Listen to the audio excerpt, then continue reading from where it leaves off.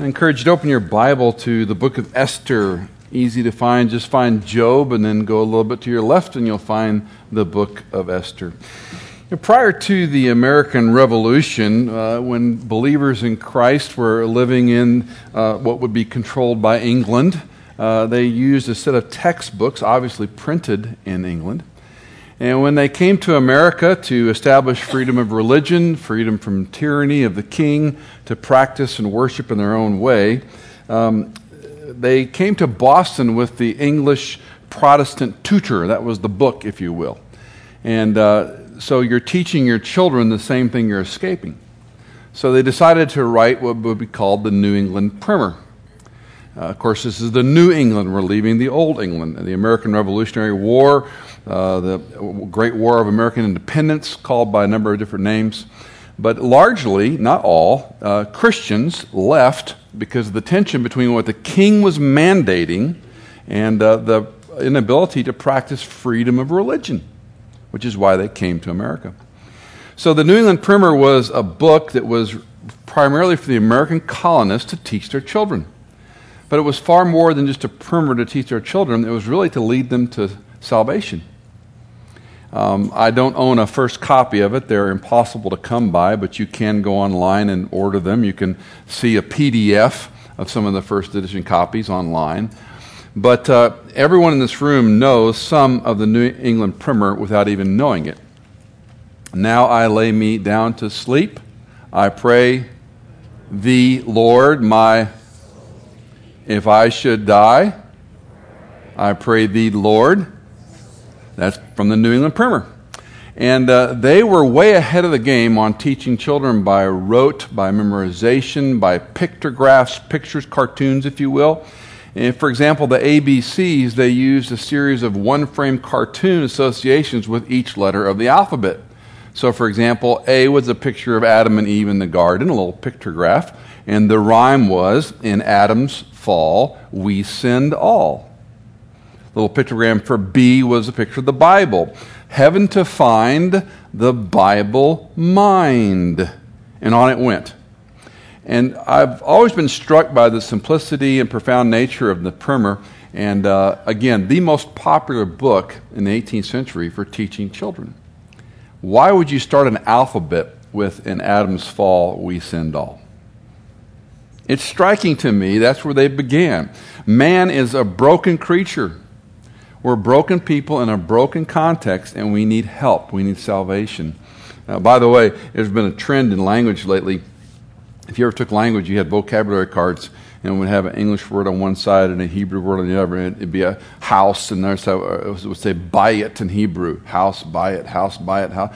Well, using imagery of a house and the word in Hebrew, we learn better because we don't have to translate to English before we go to Hebrew or Spanish, whatever language it is you're trying to learn. So the Puritans were way ahead of the game in teaching. Well, in Adam's fall, we sinned all. We're fallen people in a broken context, fallen people in a fallen context. The book of Esther is the story of God's providence in the midst of a broken world. A handful of broken people, arguably one convincing a second Jew to be faithful. Or to say it real simply, veiled providence, visible faith. Will you as an individual take great risk to live out your faith in an environment that is hostile to what you believe? So how do we then live, are some of the things we're learning through the book of Esther. If you have your Bible open, Esther chapter 1, verses 10 and following will begin. First of all, don't make a king mad. On the seventh day, when the heart of the king was merry with wine, he commanded Mehuman, Biztha, Harbona, Bigtha, Ubagtha, Zethar, and Carcass, the 7 eunuchs who served in the presence of King Ahasuerus, to bring Queen Vashti before the king with her royal crown, in order to display her beauty to the people and the princes, for she was beautiful. But Queen Vashti refused to come at the king's command delivered by the eunuchs. Then the king became very angry, and his wrath burned within him. We're introduced to a powerful king with worldly notoriety. He's had a week-long celebration. Ahasuerus' heart is merry with wine, the text says. The word merry there can mean just feeling really good, or it can mean intoxicated. We don't know for sure which precisely it means. It can mean a whole continuum of things. But he's having a really good time. He commands his 7 eunuchs to go and bring Vashti to him. Mehuman is a Persian name. These names, remember, we're reading a Hebrew story about a Persian time period. You gotta keep that in mind in our time frame. Some of the names are a little bit hard to render. Mehuman probably means trusty, which would make sense.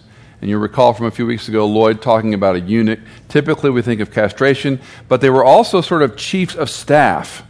So if you've got chiefs of staff that are overseeing the royal harem, it would be someone, Mehuman, a trusty person, who happens to be a eunuch, who's also the one overseeing the royal harem. Vashti's refusal is not clarified in the text. We don't know why. We just know that she refused. She disobeys the king. And this is just a little bit of a reminder from Bible study when you read your scripture. We all like to get into speculations.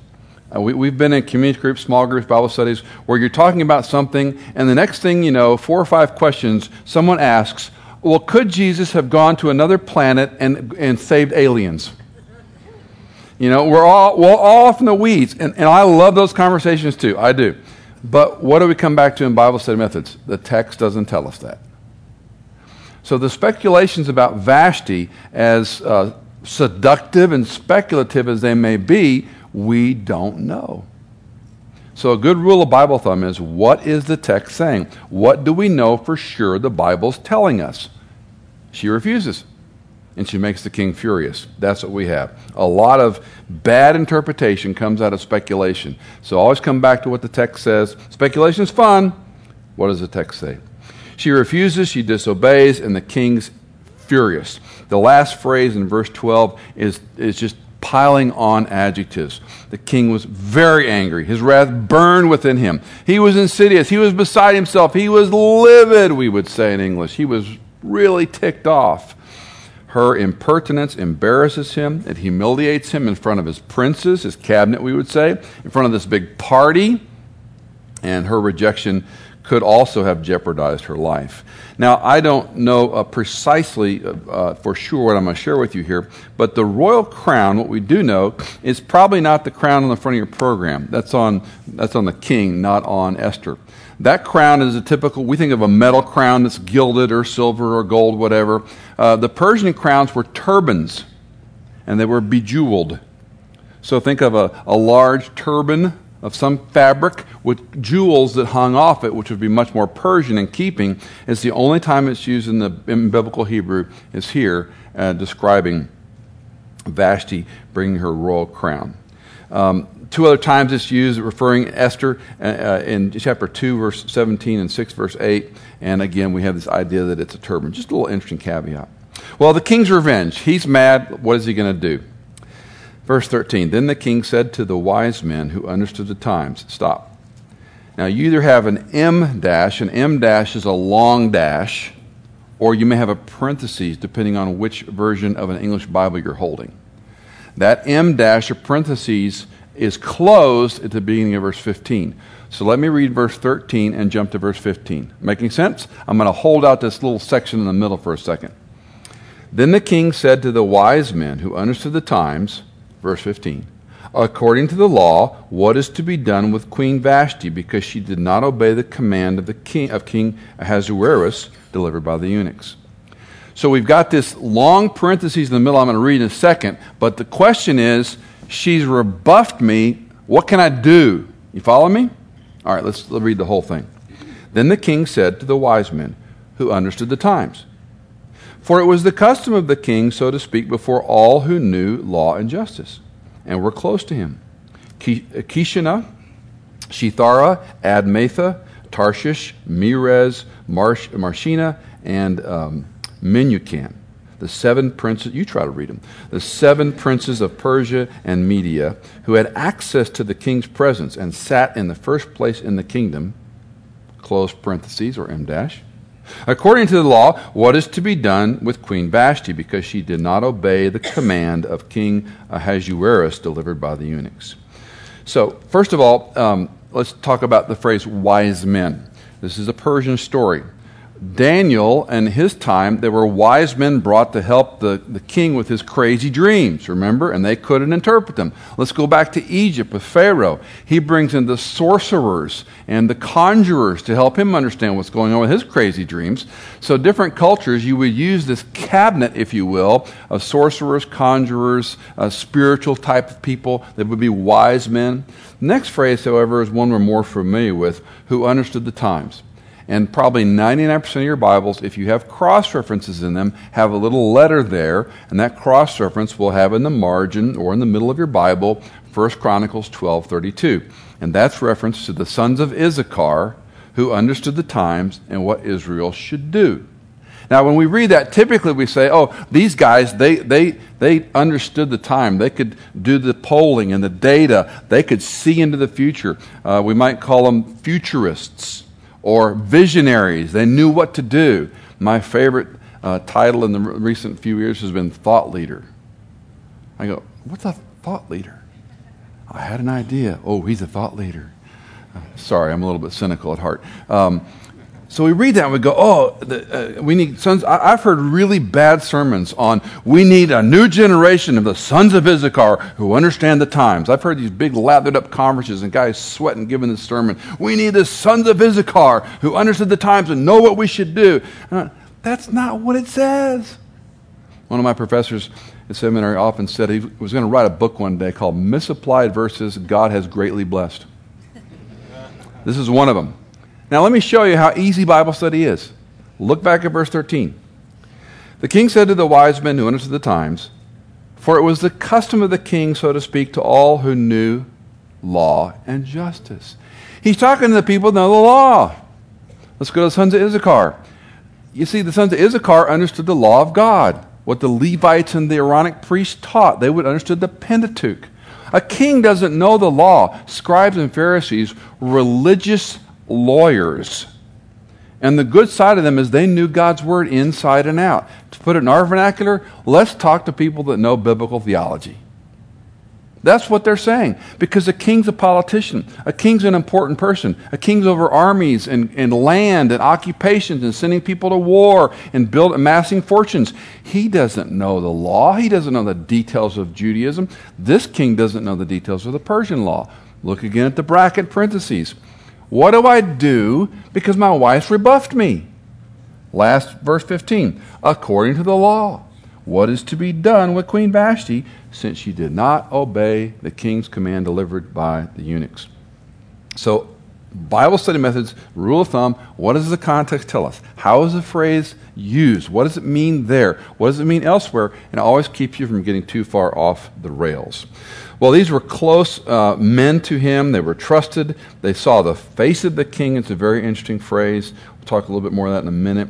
But the disobedience of the queen so infuriates Ahasuerus. He wants to know, what can I do legally? Well, Memucan gives him counsel in verse 16. In the presence of the king and the princes, Memucan said, I'll get it right here. Memucan said, Queen Vashti is wrong, not only the king, but also all the princes and all the peoples who are in all the provinces of King Ahasuerus.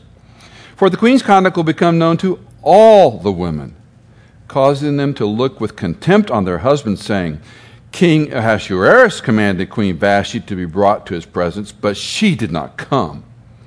This day the ladies of Persia and Media, who have heard of the queen's conduct, will speak in the same way to all the king's princes, and there will be plenty of contempt and anger.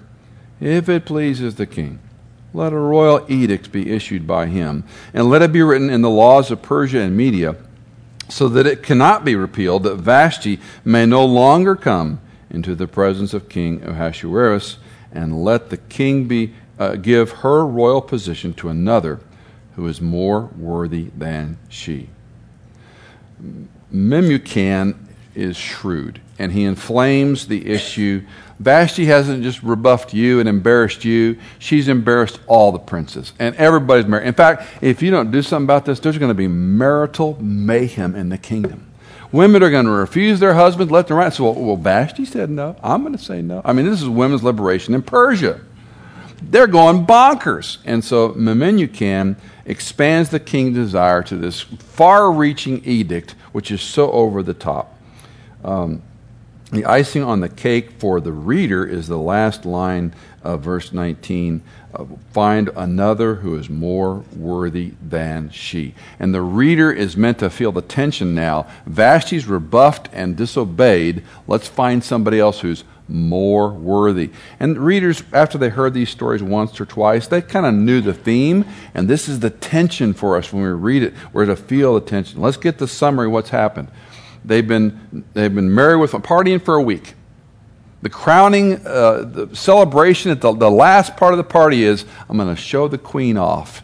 I'm going to have her come out in a royal crown and display, this is my queen. And she rebuffs him, infuriates him, makes him livid. All the people that are close to him, when the king's really ticked off, what are we going to do? And Memucan steps up with a harebrained idea. And he says, look, you make an edict, according to the laws of the Media and Persia, and you shame her, you trounce her. And oh, by the way, the word queen appears in verse 17 for the last time. It never appears again with the word Vashti. He's already defrocked her before she's been put out by this edict that Memucan is suggesting the king implement. Put it very simply, she humiliated the king, he's going to humiliate her. And that's precisely what he does. One commentator comments on this line of logic between Memucan and the king and the princes, and he says, this is further evidence that they were all indeed drunk. It might be true. If nothing else, he's certainly a troublemaker. A sidebar here. For those of you who are in business, who are in a school or church organization, you own your own company, you manage other people, you never make policy in the middle of a battle. You never make a new rule or a new regulation or a new policy when there's trouble. Insofar as you can, you try to make policy in a vacuum. Said real simply, policy is what we always do. Policy is what we never do. Because the minute you start making policies, the organization starts to manage policies. So we have a person who's always late to work, or a person who's using their computer for the wrong things at work.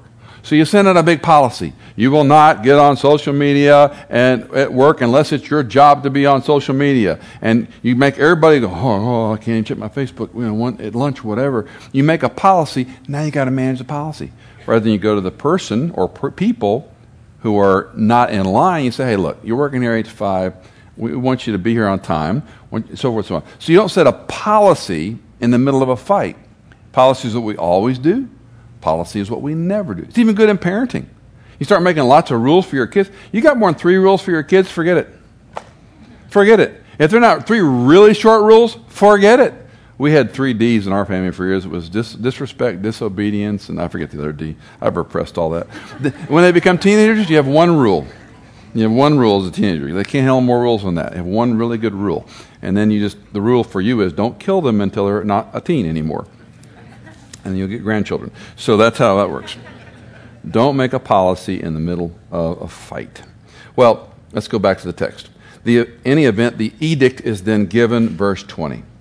When the king's edict, which he will make, is heard throughout all his kingdom, great as it is, then all women will give honor to their husbands, great and small. This word pleased the king and the princes, and the king did as Memucan proposed. So he sent letters to all the king's provinces, to each province according to its script, to every people according to their language, that every man should be the master in his own house and the one who speaks in the language of his. Don't you think that made all women go, oh, there's an edict, I'm going to call him Lord and Master? People haven't changed. It's not a fight over equal pay and equal rights. It's a fight over humanity and dignity and treating each other with respect, right? It's as ancient as time. These issues continue to go on. We see a grandiose policy requires a grandiose public relations campaign. And the language is so over the top. Everybody, and it's really just inflating this king's ego. All the provinces and those who don't speak Persian, we're reading biblical Hebrew, by the way. We want this to go out everywhere so that everybody reads it and they got to obey their husband. And they can't be like Vashti and disobey their husband because they don't want to do something.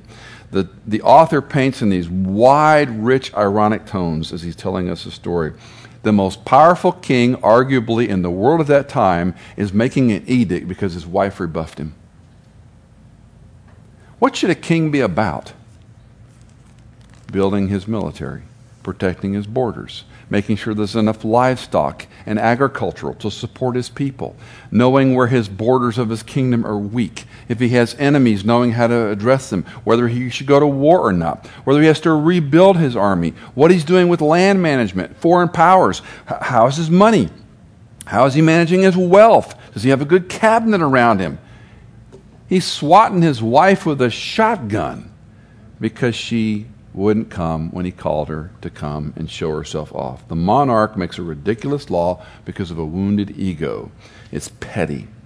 Well, verses 1 to 4 in chapter 2, we seek the replacement. After these things, when the anger of King Ahasuerus had subsided, he remembered Vashti and what she had done and what had been decreed against her. A little sadness in that verse. He cooled down. He remembered her. He loved her, I'm sure, and she was beautiful, the text says.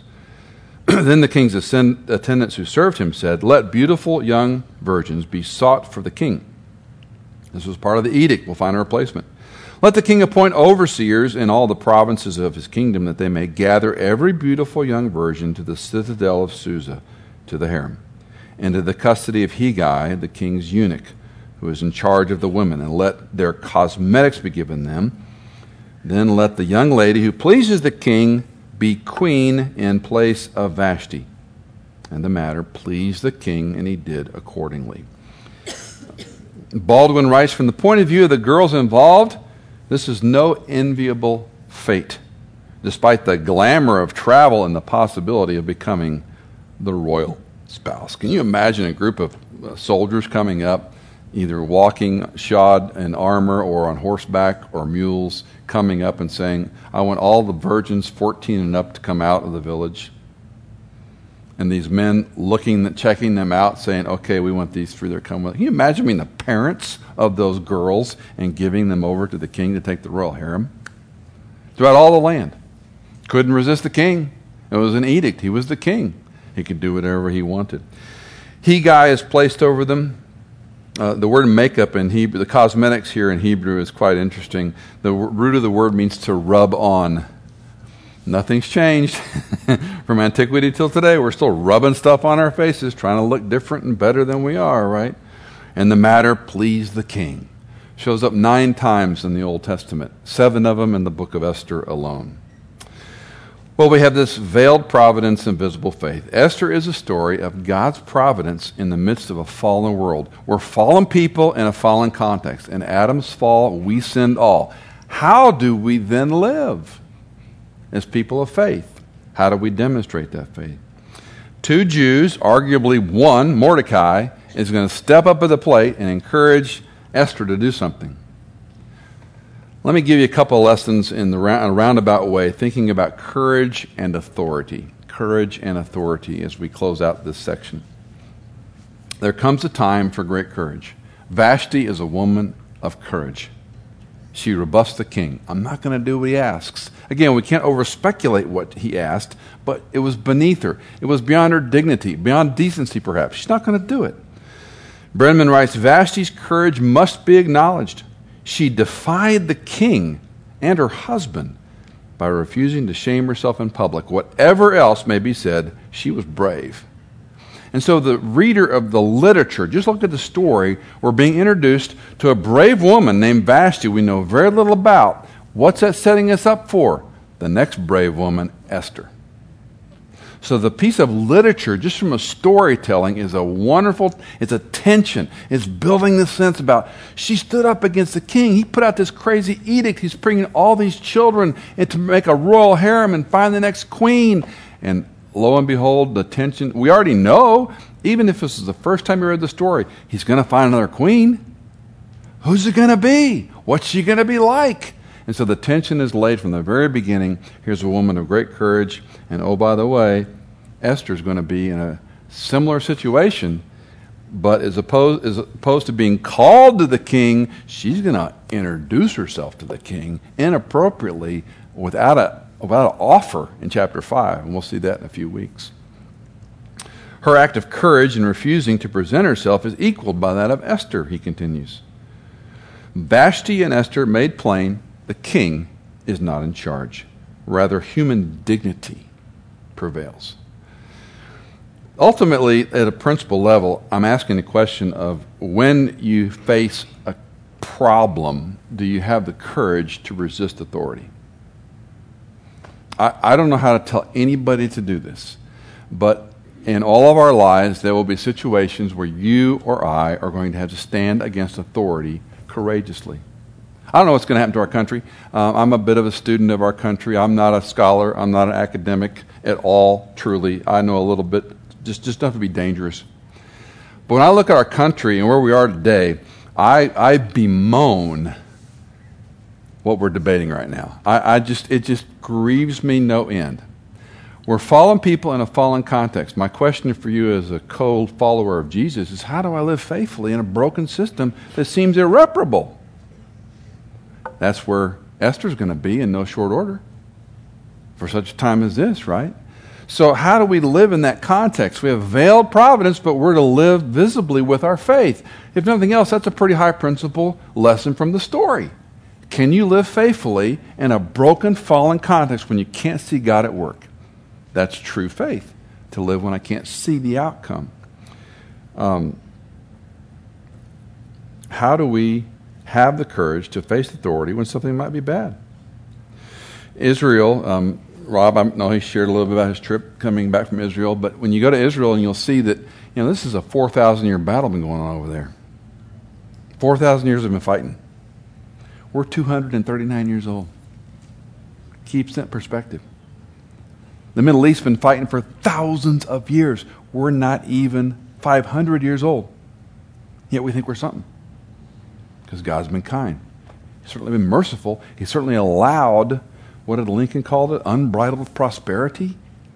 I mean, we certainly have got a lot to be thankful for, and maybe it's crumbling before us. I don't know. Don't live in fear. Live in faith. Don't worry about who's going to be the next elected official. Live in faith. Smile at the future, because you have a sovereign king, not a human king. The man or woman who occupies the White House is not a king. They're a human leader that is gone like that, as would be Ahasuerus. They're temporal leaders, and they're always replaced by other ones. I don't know what it's going to be for you, your child in school. I don't know what's going to be at work. I don't know what someone's going to ask you at some point to do something unethical or illegal, or you're going to be in some quandary, maybe against your faith. And right now it feels like the only people that can get beat up on and vilified and with no consequence are Christians. Right? Will you have the courage when the time comes to smile at the future and trust Him with the outcome? Courage and authority. The other side of this is to answer the question, for those of us who have power and authority, how do we use it? How do we use the power and authority we have? As a parent, you have it. As a mom, you have it. As a single parent, you have it. If you work in a company where you manage other people or lead a group, you have it. If you own a company, you obviously have it. If you're CFO or COO or CEO, if you have a title, you have power and authority. If you sign contracts, you have power and authority. How do you use the authority you have? Power and authority can be used in very good ways, but also be abused very easily. McConville said it this way: what or who really controls what happens in the world? Who should be obeyed, when, and at what cost? When we were in the Northern Virginia, Washington, D.C. area, we got to know a lot of people of rank and power. And there's an acronym in D.C., RHIP, rank has its privilege. And if you're around a 2, 3, 4-star general or admiral, they pretty much do whatever they want. Rank has its privileges. And Cindy and I were just friends of some of these people, and we're in the White House, we're on Air Force One, we're flying in a KC-135 at 47,000 feet, refueling F-16s. I mean, we're doing things nobody gets to do in the world because we were with General so-and-so. And he said, these are my whatever, there's a code word, friends didn't work real well, but these are people that I'm putting on this plane, and they say, yes, sir. I mean, a 2 or 3 star Air Force general has his or her private Gulfstream that waits for them at Andrews Air Force Base. It's like Uber. I want my jet ready, and I'm going to go to Colorado Springs and then over to New Mexico and California. I'm going to be back tonight for dinner. And you know what? The general's plane's ready. And he flies that jet wherever he wants, RHIP. When you're around people like that, you learn very quickly there are those who think it's all about them, and nobody likes them. And there are those who hold it very humbly and are very respectful of the position they're in, and everybody loves them. And they know the people's name who fly the jets. They know the men and women who open the door. They know their XO really well and down the line. They know the people they work around and with, and they know it's a temporal assignment. And people will do anything for them because they are men and women of moral decency. Earthly authority leads too readily to pride. Those who bear it in wisdom know that it is rightly accompanied by humility, Brenman writes. Listen again. Earthly authority leads too readily to pride. Those who bear it in wisdom know it is rightly accompanied with humility. So when I was in a different chair, a different place in life, I had a group of people that reported to me, large organization. And at one point, probably a year in, had this man come into my office. He's one who reported to me, and he says, "Can I talk to you?" Sure. And he wound up a long time to get to the point, and he basically said, "Look, Michael, you say this a lot, but you don't do this. So either stop saying this or start doing that." And I asked a few questions, and he elaborated, "Well, I've seen you say this here and here. I've seen you say it a lot, and you're not doing it." Now, if you know anything about the DISC, he's a high S. High S's are dreadfully terrified of conflict or making waves or confronting people. I mean, the poor guy probably didn't sleep for 2 days before he came in and confronted me. He said, "Michael, stop doing this or start doing that." And I said, "Well, tell me more, tell me how." You know what? Ralph's still a friend 30 years later. I would trust Ralph with my checkbook, my wife, and my children. When I've had major surgeries and gone in, and Cindy and I get our house in order and sign everything over and all this, check the I's and cross the T's and make sure everything's, in case I don't come out of it. And what's going to happen to my family and kids? Are they going to be all right? And she always says, the first person I'm going to call is Ralph. And do you have some people in your life like that? No matter where you are, you've got some power and authority. And the only way I know to keep that power and authority humbly handled is not to have yes men who are trying to keep the king happy because he's rebuffed by his wife, for goodness sakes. But somebody can give him a dope slap and say, "You idiot, you shouldn't have set her up like that." Now, had that been Mimim Buchanan, he'd have probably lost his head. But we're not in Persia, we're in America. We're in a body of Christ. Do you have people that will tell you the truth in love? I got 5 or 6 guys that know my soul, they know all my secrets, they know all my failings, they know my strengths. I don't make a decision without talking to them, ever. Big decision. Never make a decision without talking to these guys. I got some harebrained idea, I'm talking to one of them, "What do you think about this? I call them my wire brushes. They wire brush me. Let's go, you give me a dope slap. "You idiot, what are you thinking? You're just being stupid easily." Or they say, "I think that's a really good idea. Let's talk more about it. Let me pray about it with you." And they'll speak the truth in love. And I don't make a move without them. Because no matter where you are in life, you have both perceived and literal power around people, things you say flippantly, things you say mandatory, as a boss, as an employer, as a parent, as a husband, as a wife, as a peer to other people. You exercise power and authority whether you know it or not. Do you do it humbly? Do you do it teachably? Or do you do it like Ahasuerus? She rebuffed me. I'm the king, for goodness sakes. I'm going to get, let's just say figuratively, 700 virgins to pick the next queen from because I'm the king, and it's good to be the king. or do you wear it humbly? Earthly authority leads too readily to pride. Those who bear it in wisdom know it is rightly accompanied with humility. To live in that power and authority with humility that says, I need help. I don't know how to do this. How could I have handled that better?